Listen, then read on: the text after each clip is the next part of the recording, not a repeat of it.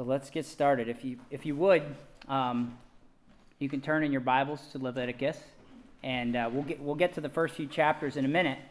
But I want to set the stage first. In the beginning, Genesis 1, God created the heavens and the earth. And on the sixth day, he created people, right? Adam and Eve. This story should be pretty familiar to us by now. We've been going back to it constantly. And he put them in the Garden of Eden. And the best thing about the garden was not its beauty. And it was not that it was a perfect place. It wasn't the abundance of fruit there or the absence of suffering, as great as that was. The best thing about the garden was that it was the place where heaven touched earth. God, the source of life, the source of breath, the source of everything good, the fountain of all beauty, he was there. He walked there with his people in the garden. And God placed Adam in this garden temple to be his priest, with his wife Eve to help. There, serving him always in his presence, caring for the garden, and from the garden, going out and filling the earth and ruling it, spreading, as they had children, glory images of God throughout the whole world as waters cover the sea. But, as the story goes, our first priest, Adam, lets a snake into the temple. He lets Satan in, and he listens to the word of the snake. He sins, and he rebels against the Lord. He becomes darkened with evil. And as a result, he and his wife are driven from Eden, from the garden. The first temple, the first meeting place between God and man, had been defiled by sin. And then death followed closely. And death and darkness, they must flee before the presence of the God who is life and light. And so Adam must leave. Outside the garden, life is terrible, and it always ended in death. Murder was rampant, evil was out of control, and death was everywhere you looked. Fast forward a few thousand years, and you come to the book of Exodus. God has chosen a people to start over with. Israel, as a nation, was to be like a new Adam, in a special relationship with God. And at the end of Exodus, we saw that God put his portable Garden of Eden directly in the midst of his people. It's called the tabernacle. The tabernacle is a beautiful tent with garden imagery, pomegranates all around, and it's designed by God and made by the Israelites. And the purpose is to provide a safe, sacred space where heaven, in all its purity, can touch earth with all its darkness and evil. And there's a space, an overlap, where the God of life and holiness and beauty can dwell in the midst of his fallen and darkened world, without the world being destroyed. Think about the sun. You saw in the video, they use the sun as an illustration. The sun is close to 93 million miles away from the earth. 1 million miles closer to us, and the earth would be too hot for life. We'd be consumed. Any further away, and the earth would be too cold. God placed the sun in the exact place that it needed to be to support and sustain life. An accident from a big bang? I think not. We live in a finely tuned universe.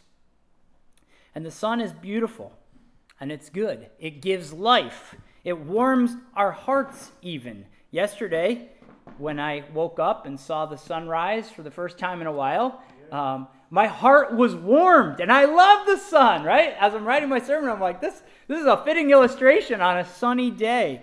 And we spent most of the day outside in the sun. But you would not want the sun in your living room, right?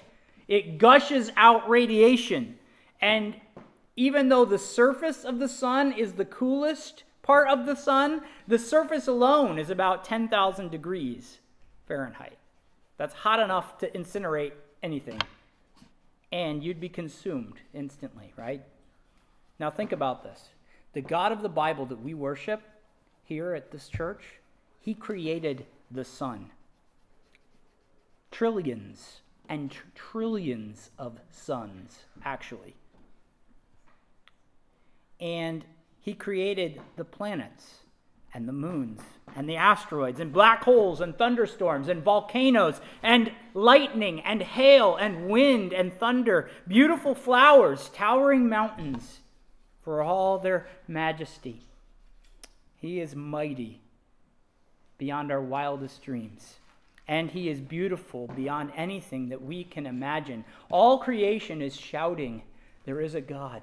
And he is greater and more beautiful and more powerful than you can ever dream. There's no words to this song, but it's being sung wherever you look. Creation is telling the glory of God. The skies proclaim the work of his hands. No one is like him. He is in a category all his own. And we call that category in the Bible calls it holy. The angels sing before him day and night. Holy, holy, holy is the Lord God Almighty. The whole earth is filled with his glory. That means he's so unlike us, and yet he's filled the earth with millions and billions of images, of pictures of what he's like, of his beauty, of his power, of his greatness, of his wisdom, and on and on. He is utterly holy. He is utterly pure. There's no injustice in him. There's no flickering of a lie. Within the fellowship of the Trinity, he is pure love, never changing, never failing. To bring evil into the presence of this God, to bring rebellion before him, it's like bringing darkness into the light of the sun. It disappears instantly. You can't bring darkness into the sunlight, right? Like, how would you do that? The sun immediately eats darkness. Bringing evil into God's presence is like plunging a cardboard box into the heart of the sun. It's instantly consumed, gone in a second, just like the sacrifices issued or offered on Israel's altars. In the words of Moses, the Lord your God is a consuming fire. And yet, this God, this mighty, holy God, who's so fully other from us, he wants to live in the midst of his unholy and sinful and unclean people, in the midst of Israel. So, how can that happen without him being consumed? Like, you say to me, I'm going to take the sun and I'm going to put it in my living room. Don't you think it'd look nice there against the wall? How would you do that? You can't. How can you dwell? How can God dwell with his sinful people? The answer is the tabernacle. A glory-proof tent, as it were. And at the end of Exodus, chapter 40, verses 34 to 35, Brian pointed this out last week. The glory of God covered the tent of meeting. Remember, this cloud symbolizes the presence of God. At the end of Exodus, the glory cloud comes down, and the glory of the Lord filled the tabernacle. Verse 35 of Exodus 40, Moses could not enter the tent of meeting because the cloud had settled on it, and the glory of the Lord filled the tabernacle. So here we see that finally, for the first time since the Garden of Eden, God's presence has come to fully dwell with mankind. But something is wrong. God's there, but the people cannot be with God. They can't enter the tent. Moses, the man you thought of all of them would be able to go in. I mean, he ascended Mount Sinai and went into the glory cloud. But now, as Isaiah said, "Woe is me, I am undone, for I am a man of unclean lips, and I live among a people of unclean lips, and my eyes have seen the King," when he's in God's presence, and he falls on his face in Isaiah 6. Moses lives among an unclean people. They had just done the calf. We learned about that a few weeks ago. And how can he, who lives among an unclean people, and himself a sinner, enter into the presence of the Lord? He can't. He's outside the tent. Leviticus fixes this problem. Leviticus shows us the way into the presence of the living God. It shows us how sinful humans can become clean and holy and be able to enter into the presence of God without being consumed. In short, a summary, the way into God's presence is through ritual sacrifices made by ordained priests within Israel who are both ceremonially and morally pure in God's sight. So, simplified a little bit, God's people can enter his presence through sacrifices, through representation, and through purification. Sacrifices, representation, that would be the priests representing them, and purification, the purity laws. And as you saw in the video, those three things, rituals, priests, and purity laws, they form bookends around Leviticus and around the heart of the book, which is chapters 16 to 17, the great day of atonement.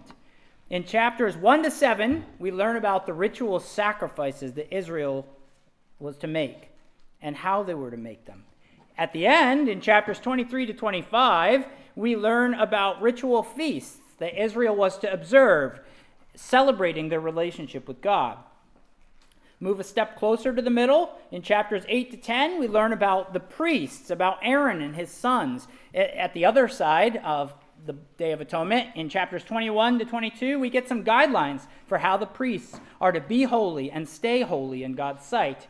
And then in chapters 11 to 15, we learn about the clean and unclean laws, ritual purity in God's sight, and on the other side of the Day of Atonement, directly touching it, chapters 18 to 20, you get moral purity. And right in the middle, the Day of Atonement. So, again, next week we're going to focus on the Day of Atonement. What I'd like to do now is summarize the three things we find in Leviticus. So, again, there's 3 steps necessary for God's people to enter into God's presence and to enjoy his presence in their midst.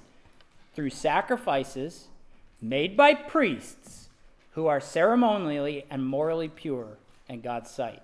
Sacrifices, and representation, and purification. So let's talk about sacrifices first. In Leviticus 1 to 7, if you have your Bible open and you just scan the headings of each passage there, you'll see a number of different offerings talked about. There's 6 of them total, but only 5 are really focused on. And each one of those 5 offerings is talked about twice. So you'll see the same headings 2 times each.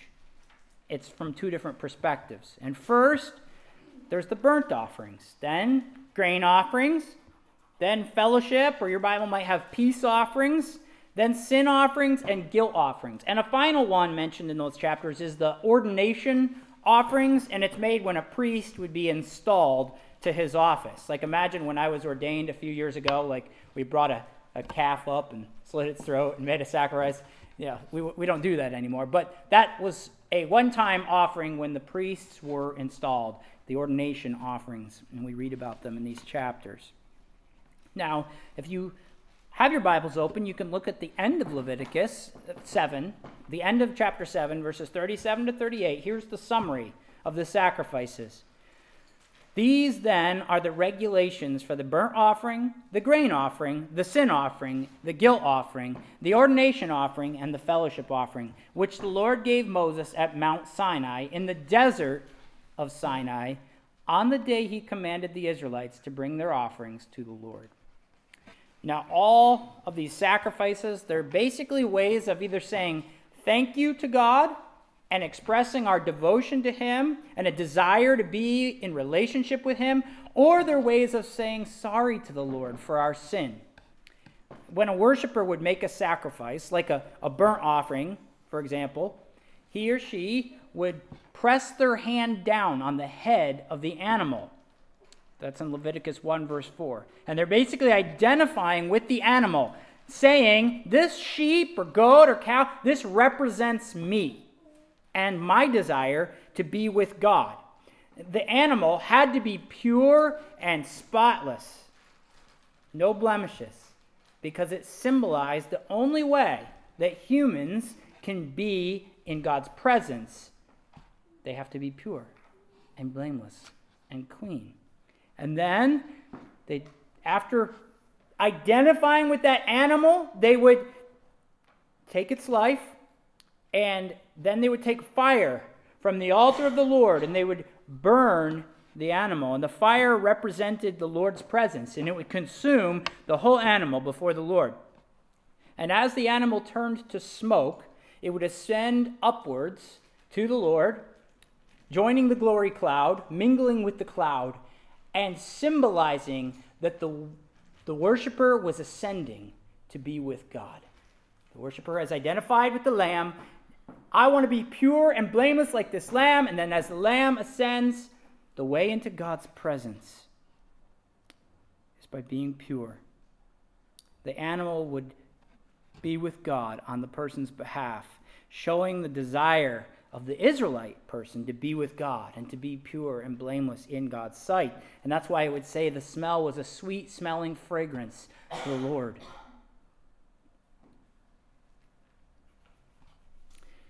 As the whole animal was offered, it would symbolize the worshiper's desire for their whole self to be in relationship with God. As you consume this whole animal, Lord, pure and blameless, so I want to be pure and blameless, and so I want all of me to be for you. That's what's being symbolized in this burnt offering. And as the animal had to be killed, it symbolized the giving of one's very life to the Lord. God owns me. I give my life to be with him, pure and blameless.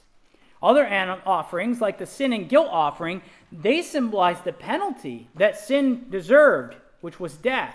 The animal would die in the place of the human who had sinned, and so make atonement for the person's sin. The animal would, again, they're identifying with the animal, and the animal would bear the person's sins, as it were, dying in their place, taking the punishment that they deserved.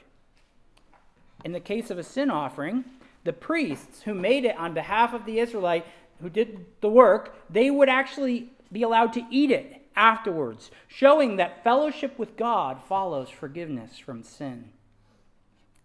After they're forgiven, they eat and drink with God.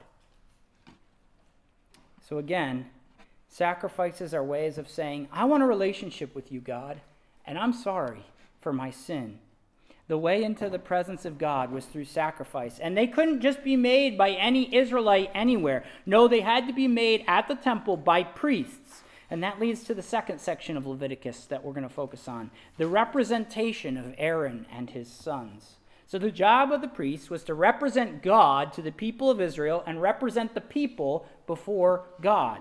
They were to be descendants of Aaron, Moses' brother, and they were to be pure and blameless in God's sight. We'll learn how in the purity laws in a few minutes. But in Leviticus 8 to 10, we read the story of how the priesthood was formed.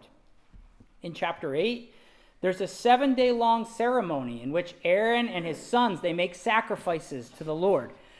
The blood of the sacrifices is sprinkled on them to purify them from their sin and their uncleanness, showing that the pure, spotless life of the animal, symbolized by its blood, covers over the dirty life of this priest.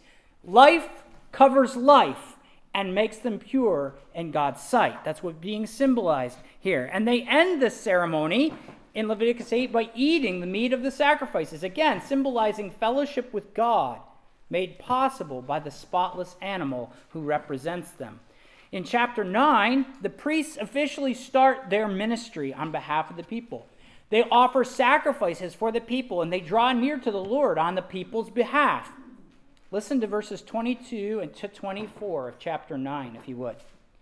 This is the climax of the story of the Exodus here, and the resolution to the problem mentioned at the end of Exodus. Then Aaron lifted his hands towards the people and blessed them. And having sacrificed the sin offering, the burnt offering, and the fellowship offering, he stepped down. Moses and Aaron then went into the tent of meeting. Did you catch that? They went in. Problem solved. The sacrifices were offered on the altar in the courtyard of the tabernacle, and now They're entering into the tabernacle itself, into the holy place, the second tier of the tabernacle. They're not to go into the Holy of Holies yet. We learn about that in Leviticus 16 on the Day of Atonement. So they're going in, and when they came back out, they blessed the people. And the glory of the Lord appeared to all the people in verse 23, and fire came out from the presence of the Lord and consumed the burnt offerings and the fat portions on the altar. And when all the people saw it, they shouted for joy and fell face down. This is the highest point in Leviticus, right? They're celebrating. God has come, and now we can actually meet with him. All is going to be rosy, right? Wrong. We come to the tragedy of Leviticus chapter 10. All of a sudden, in the midst of this replica of the Garden of Eden, of this picture, it's supposed to be a picture within the dark world of what new creation should look like. And as you enter into new creation, you've got to be pure and blameless, and there's all these steps to take, right? In this little small-scale model of God's new creation and his garden, we all of a sudden have death. Leviticus 10, 1-3. Aaron's sons, the sons of the priest, Nadab and Abihu, took their censers, they're like fire holders, and they put fire in them, and they added incense, sweet-smelling stuff, and they offered unauthorized, that means not commanded, fire before the Lord, contrary to his command. So fire came out from the presence of the Lord and consumed them, and they died before the Lord. Moses then said to Aaron, "This is what the Lord spoke of when he said, 'Among those who approach me, I will be proved holy. In the sight of all the people, I will be honored.'" Now, I don't have time to go through all the arguments for this. There's 4 of them. But it seems like from the text, Nadab and Abihu, what they did was they got drunk and they went into the Holy of Holies, offering unauthorized fire. Immediately after this sin, in verses 8-10, we read that the priests aren't to get drunk. Why? Well, maybe it's because that's what these guys did. And the second thing is Leviticus 16, verse 12. In chapter 16, the Day of Atonement chapter, we read the only other place where people are to take a censer into the Holy of Holies. Censers aren't talked about elsewhere. So it seems like Nadab and Abihu, they jumped the gun. All right, we're in the Holy of Holies, or we're in the holy place. Let's go. Let's go in. All the way in. And they do it unsummoned and unprepared.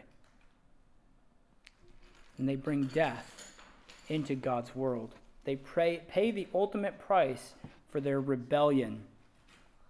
It's serious business. God's not to be trifled with. Sinful humans, we can't just waltz into God's presence and expect that our impurity and our uncleanness in his sight will go unpunished.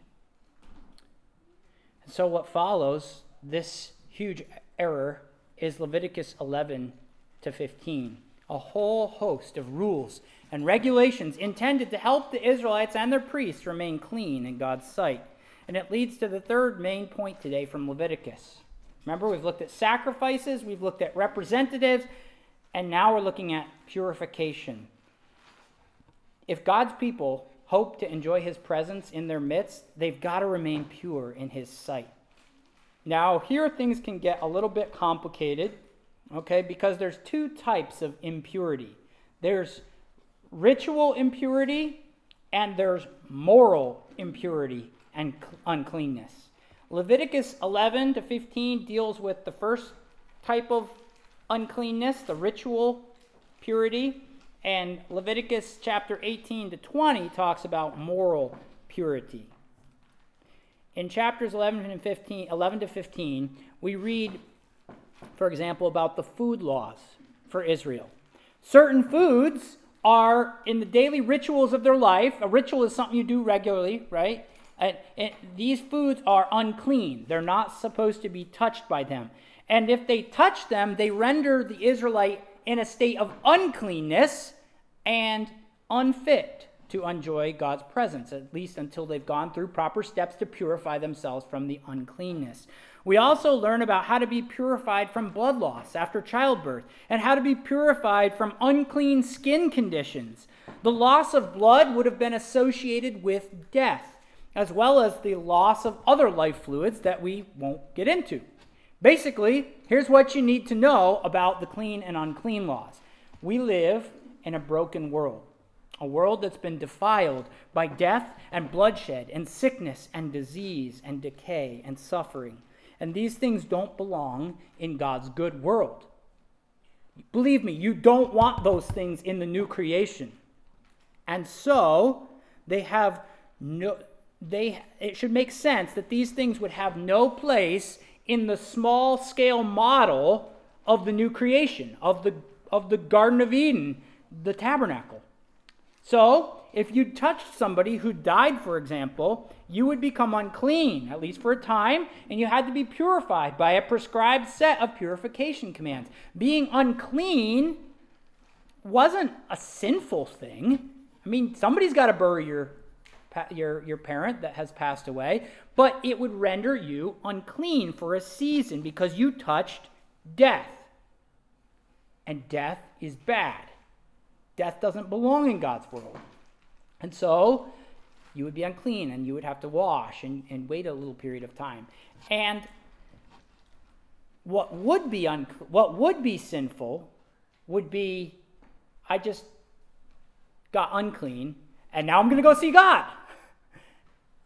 That is when it becomes sin. When you basically say something flowing from the curse, like death or sickness, this belongs in the new creation. That's what it would basically be saying if you walked into the tabernacle. Yeah, we're okay with death, and it belongs in here, where Nadab and Abihu died. That's what these unclean and clean laws are all about. Now, there's always a lot of speculation about the food laws, and I've thought a lot about the food laws. I read an article in seminary that I found really helpful, and so I'll just commend this to you as maybe this is what's going on, okay? You ever read, like, why this one and that one, or not that one? What's going on here? Anything associated with death is unclean. That's pretty clear. Animals that eat dead things, like vultures, buzzards, they're unclean. Anything associated with reptiles, like a snake, who deceived Adam and Eve, and anything associated with the dust of the ground that was cursed by God in Genesis 3 is also unclean. So, animals with cloven feet that don't touch the dust of the ground, where the snake is cursed to crawl on his belly eating dust, anything that doesn't touch the dust is clean. Anything that has a cloven hoof. Except for the pig, because pigs are carnivorous and associated with death. They also, if you ever seen a pig, I've seen them do this to our neighbor's nice manicured yard, they thrust their snouts down in the dust and they just plow it up. They're quite associated with dust and dirt and decay and death. They're unclean. Anything that chews the cud is, for the most part, clean because it's not associated with death. It's an herbivore. Insects, like creepy crawly insects crawling around the dust of the ground, those, like the snakes, are unclean. But insects that fly and hop, like a locust, those are clean. Again, everything associated in any way with the Genesis 3 curse of the ground and with death and with the devil, that's unclean for the Israelites. So to eat something unclean was to break God's law, to become unholy in God's sight. And in Leviticus 11:43 to 45, God says this: "Do not defile yourself by any of these creatures. Do not make yourself unclean by means of them, or be made unclean by them. I, the Lord your God, I am the Lord your God. Consecrate yourselves and be holy, because I am holy. Do not make yourselves unclean by any creature that moves along the ground. I am the Lord who brought you up out of Egypt to be your God. Therefore be holy, because I am holy. That phrase is picked up in the New Testament. Be holy, for I am holy. Be separate from anything that smells of death and cling with all your souls to the God of life. That's, I believe, what's at the heart of the food laws and all the other laws in here. We no longer need these, though. Why? Because Jesus has defeated the devil, he has reversed death, and he has reversed the curse on the ground. He makes his, one of my favorite songs goes, he makes his blessings known as far as the curse is found. Jesus declares all foods clean now. And so, as the article that really helped me said, bacon is victory food. You wonder why I like bacon? Because it smells like resurrection, okay? Bacon means the pig isn't unclean anymore because Jesus has transformed this cursed world and new creation is breaking in. So, got to get bacon in there somewhere. To sum up all the clean and unclean stuff, again, I want to quote a scholar who I've found super helpful in studying Leviticus. I don't quote people often, but I found this guy really helpful. His name is Michael Morales. He says this: the main purpose of the clean and unclean laws is to teach Israel to abstain from the dirtiness of sin. That uncleanness came into the world because of sin. In other words, you wouldn't have death and sickness and decay if you didn't have sin.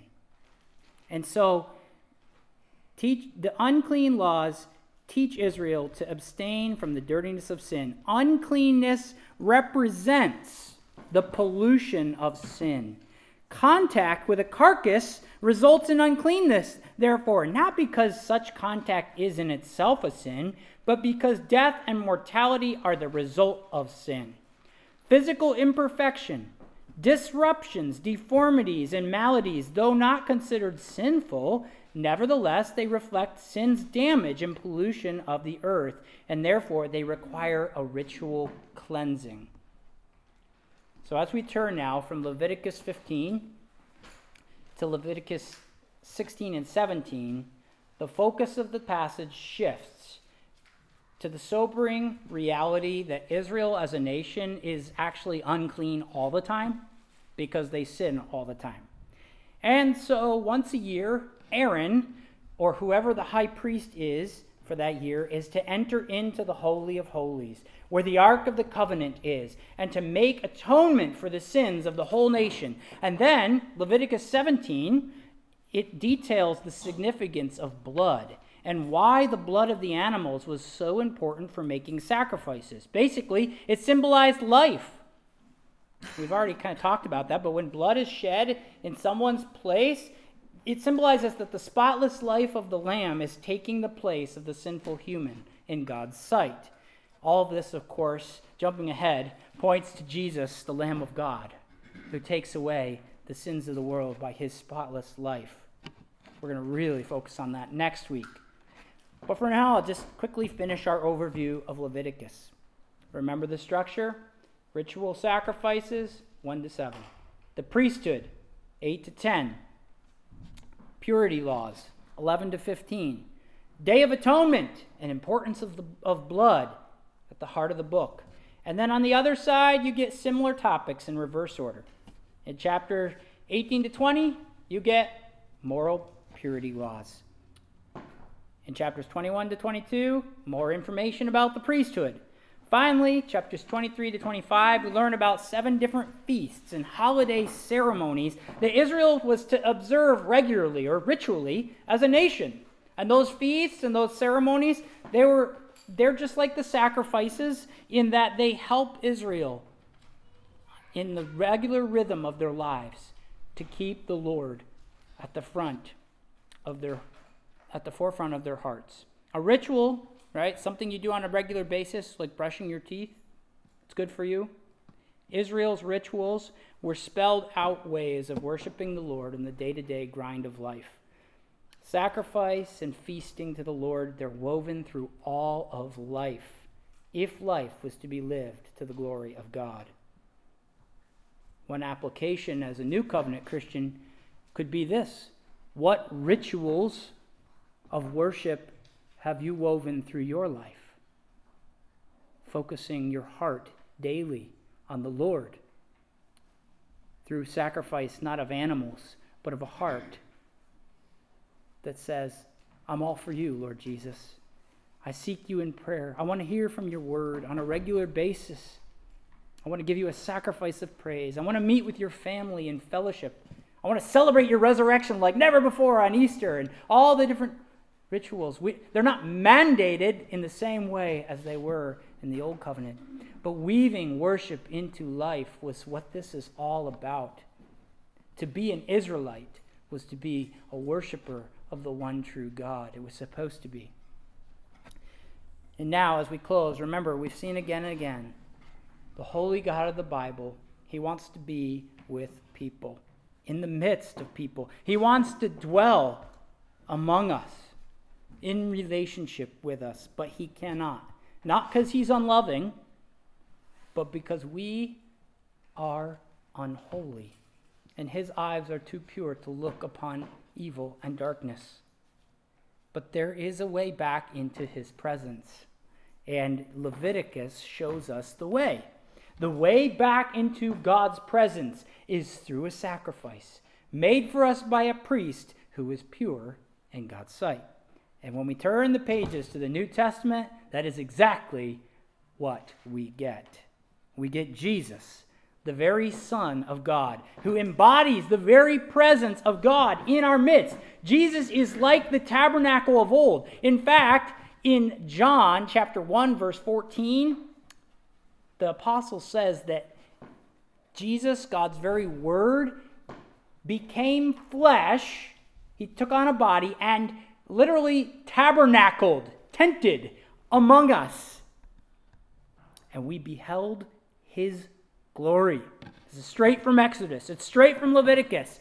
The tabernacle is finished and glory comes down. The word of God is born of a woman and tents among us, and we beheld his glory. Glory as of the one and only Son from the Father, full of grace and truth. Jesus' body is like a tabernacle for the glory of God, housing the glory so that we can see it and not be consumed. And then there's three things that I want to end with as we focus in on what Jesus has done for us. As our tabernacle, Jesus, he didn't need to offer spotless and pure lambs to God to represent him in God's sight. In 1 Peter chapter 1, verses 18 and 19, the apostle says, we were redeemed by God with the precious blood of Christ, a lamb without blemish or defect. Jesus was and is the only human who has ever lived who didn't need a spotless lamb to represent him before God. He was blameless. He never sinned. He never had a single impure thought or deed ever. And as we'll spend a good deal of time talking about next week, Jesus offered himself as the spotless lamb when he died on the cross for our sins in our place. He's the only human ever born that could have done that. And Jesus alone has is the only one who has the holiness that God requires for acceptance before the Lord. Second, Jesus didn't need a priest to represent him before God. Jesus was and is the final priest. Jesus had the power and the authority and the purity to represent us before God as our great high priest and as our sacrifice. And as our priest, third, Jesus has cleansed us from all impurity. Our high priest, he is our sacrifice, and he has cleansed us from sin. He's made us holy in God's sight. He alone is qualified to enter into God's presence, not the tabernacle on earth, but the heavens of heaven, the very throne room of God itself. That the tabernacle was just an earthly copy of. Jesus ascended into the real thing, the real presence of God. That the tabernacle, as the author of Hebrews will see in a second, said, was just a shadow. So I'm going to close by reading from Hebrews chapter 10, verses 1 to 14, and then with a final comment. So Hebrews 10, you can turn there if you want. The author of Hebrews is all over the book of Leviticus and Exodus. The author of Hebrews writes this in chapter 10, verse 1. The law, that would be a reference to Leviticus that we're reading, the law is only a shadow of the good things that are coming. So the priests, shadows. The ceremonies, shadows. The tabernacle, a shadow. What is a shadow? It's not the real thing. It's a shadow of you, but it's not you. The tabernacle, all shadows of what's coming. For this reason, it can never, by the same sacrifices repeated endlessly year after year, make perfect those who draw near to worship. Other words, would they not have stopped being offered? For the worshipers would have been cleansed once for all and would no longer have felt guilty for their sins. But those sacrifices are an annual reminder of sins. It is impossible for the blood of bulls and goats to take away sins. Therefore, so it was just a picture looking forward to when Christ came, right? The blood of bulls and goats can't take away sins. Therefore, when Christ came into the world, he said, "Sacrifice and offering you did not desire, but a body you prepared for me. With burnt offerings and sin offerings you were not pleased. Then I said, here I am. It is written about me in the scroll. I have come to do your will, my God." First, he said, "Sacrifice and offerings, burnt offerings and sin offerings you did not desire, nor were you pleased with them, though they were offered in accordance with the law." Then he said, "Here I am. I have come to do your will." He sets aside the first to establish the second. And by that will, we have been made holy through the sacrifice of the body of Jesus Christ once for all. Day after day, every high priest stands and performs his religious duties. Again and again, he offers the same sacrifices which can never take away sins. But when this priest had offered for all time one sacrifice for sins, he sat down at the right hand of God. And since that time, he waits for his enemies to be made a footstool for his feet. For by one sacrifice, he has made perfect forever those who are being made holy. Did you catch that? One sacrifice, Jesus' death on the cross, he made you holy. He died as a lamb in your place, consumed like a burnt offering, so that you and I would be declared clean in God's sight. Have you ever felt dirty about anything? Have you ever felt any shame or guilt? Shameful about your sin, about your failures, about things you just wish you could change about yourself, and you tried and you just can't. Look to Jesus. Look to the Lamb of God who covers shame and guilt. He makes the unclean clean. Think of his earthly ministry. Sickness fled from his presence. The unclean lepers were made clean at his touch. Under the law, touching the dead would have made Jesus unclean and unfit to go into God's presence. But Jesus reverses everything. When Jesus touches a dead person, the dead person catches life. Jesus doesn't become unclean. The dead person gets resurrected. And all the uncleanness that Jesus dealt with in his life, touching sick, diseased, decayed, dead people, all of it was just pointing towards Jesus' greatest work of cleaning sin out of human hearts. Jesus has come. He has died, and he has rose again for you and I, that we might be cleansed. Let's pray. Lord Jesus, I thank you that you have made a way for us to go into God's presence. I thank you that you are the tabernacle, that you are the place that we meet God. Lord Jesus, may we keep you at the center of our hearts by your Spirit. I thank you that you're a perfect sacrifice. I thank you that you're our great high priest, always praying for us, always interceding on our behalf before the throne of grace. And so I ask, Lord, that you would be with us. If there's anybody here who's just struggling to grasp what you've done for us, I pray that you would help them to feel the warmth of your love and know that you have the power to make the unclean clean through faith. So help us to believe, Lord Jesus. In your name I pray. Amen.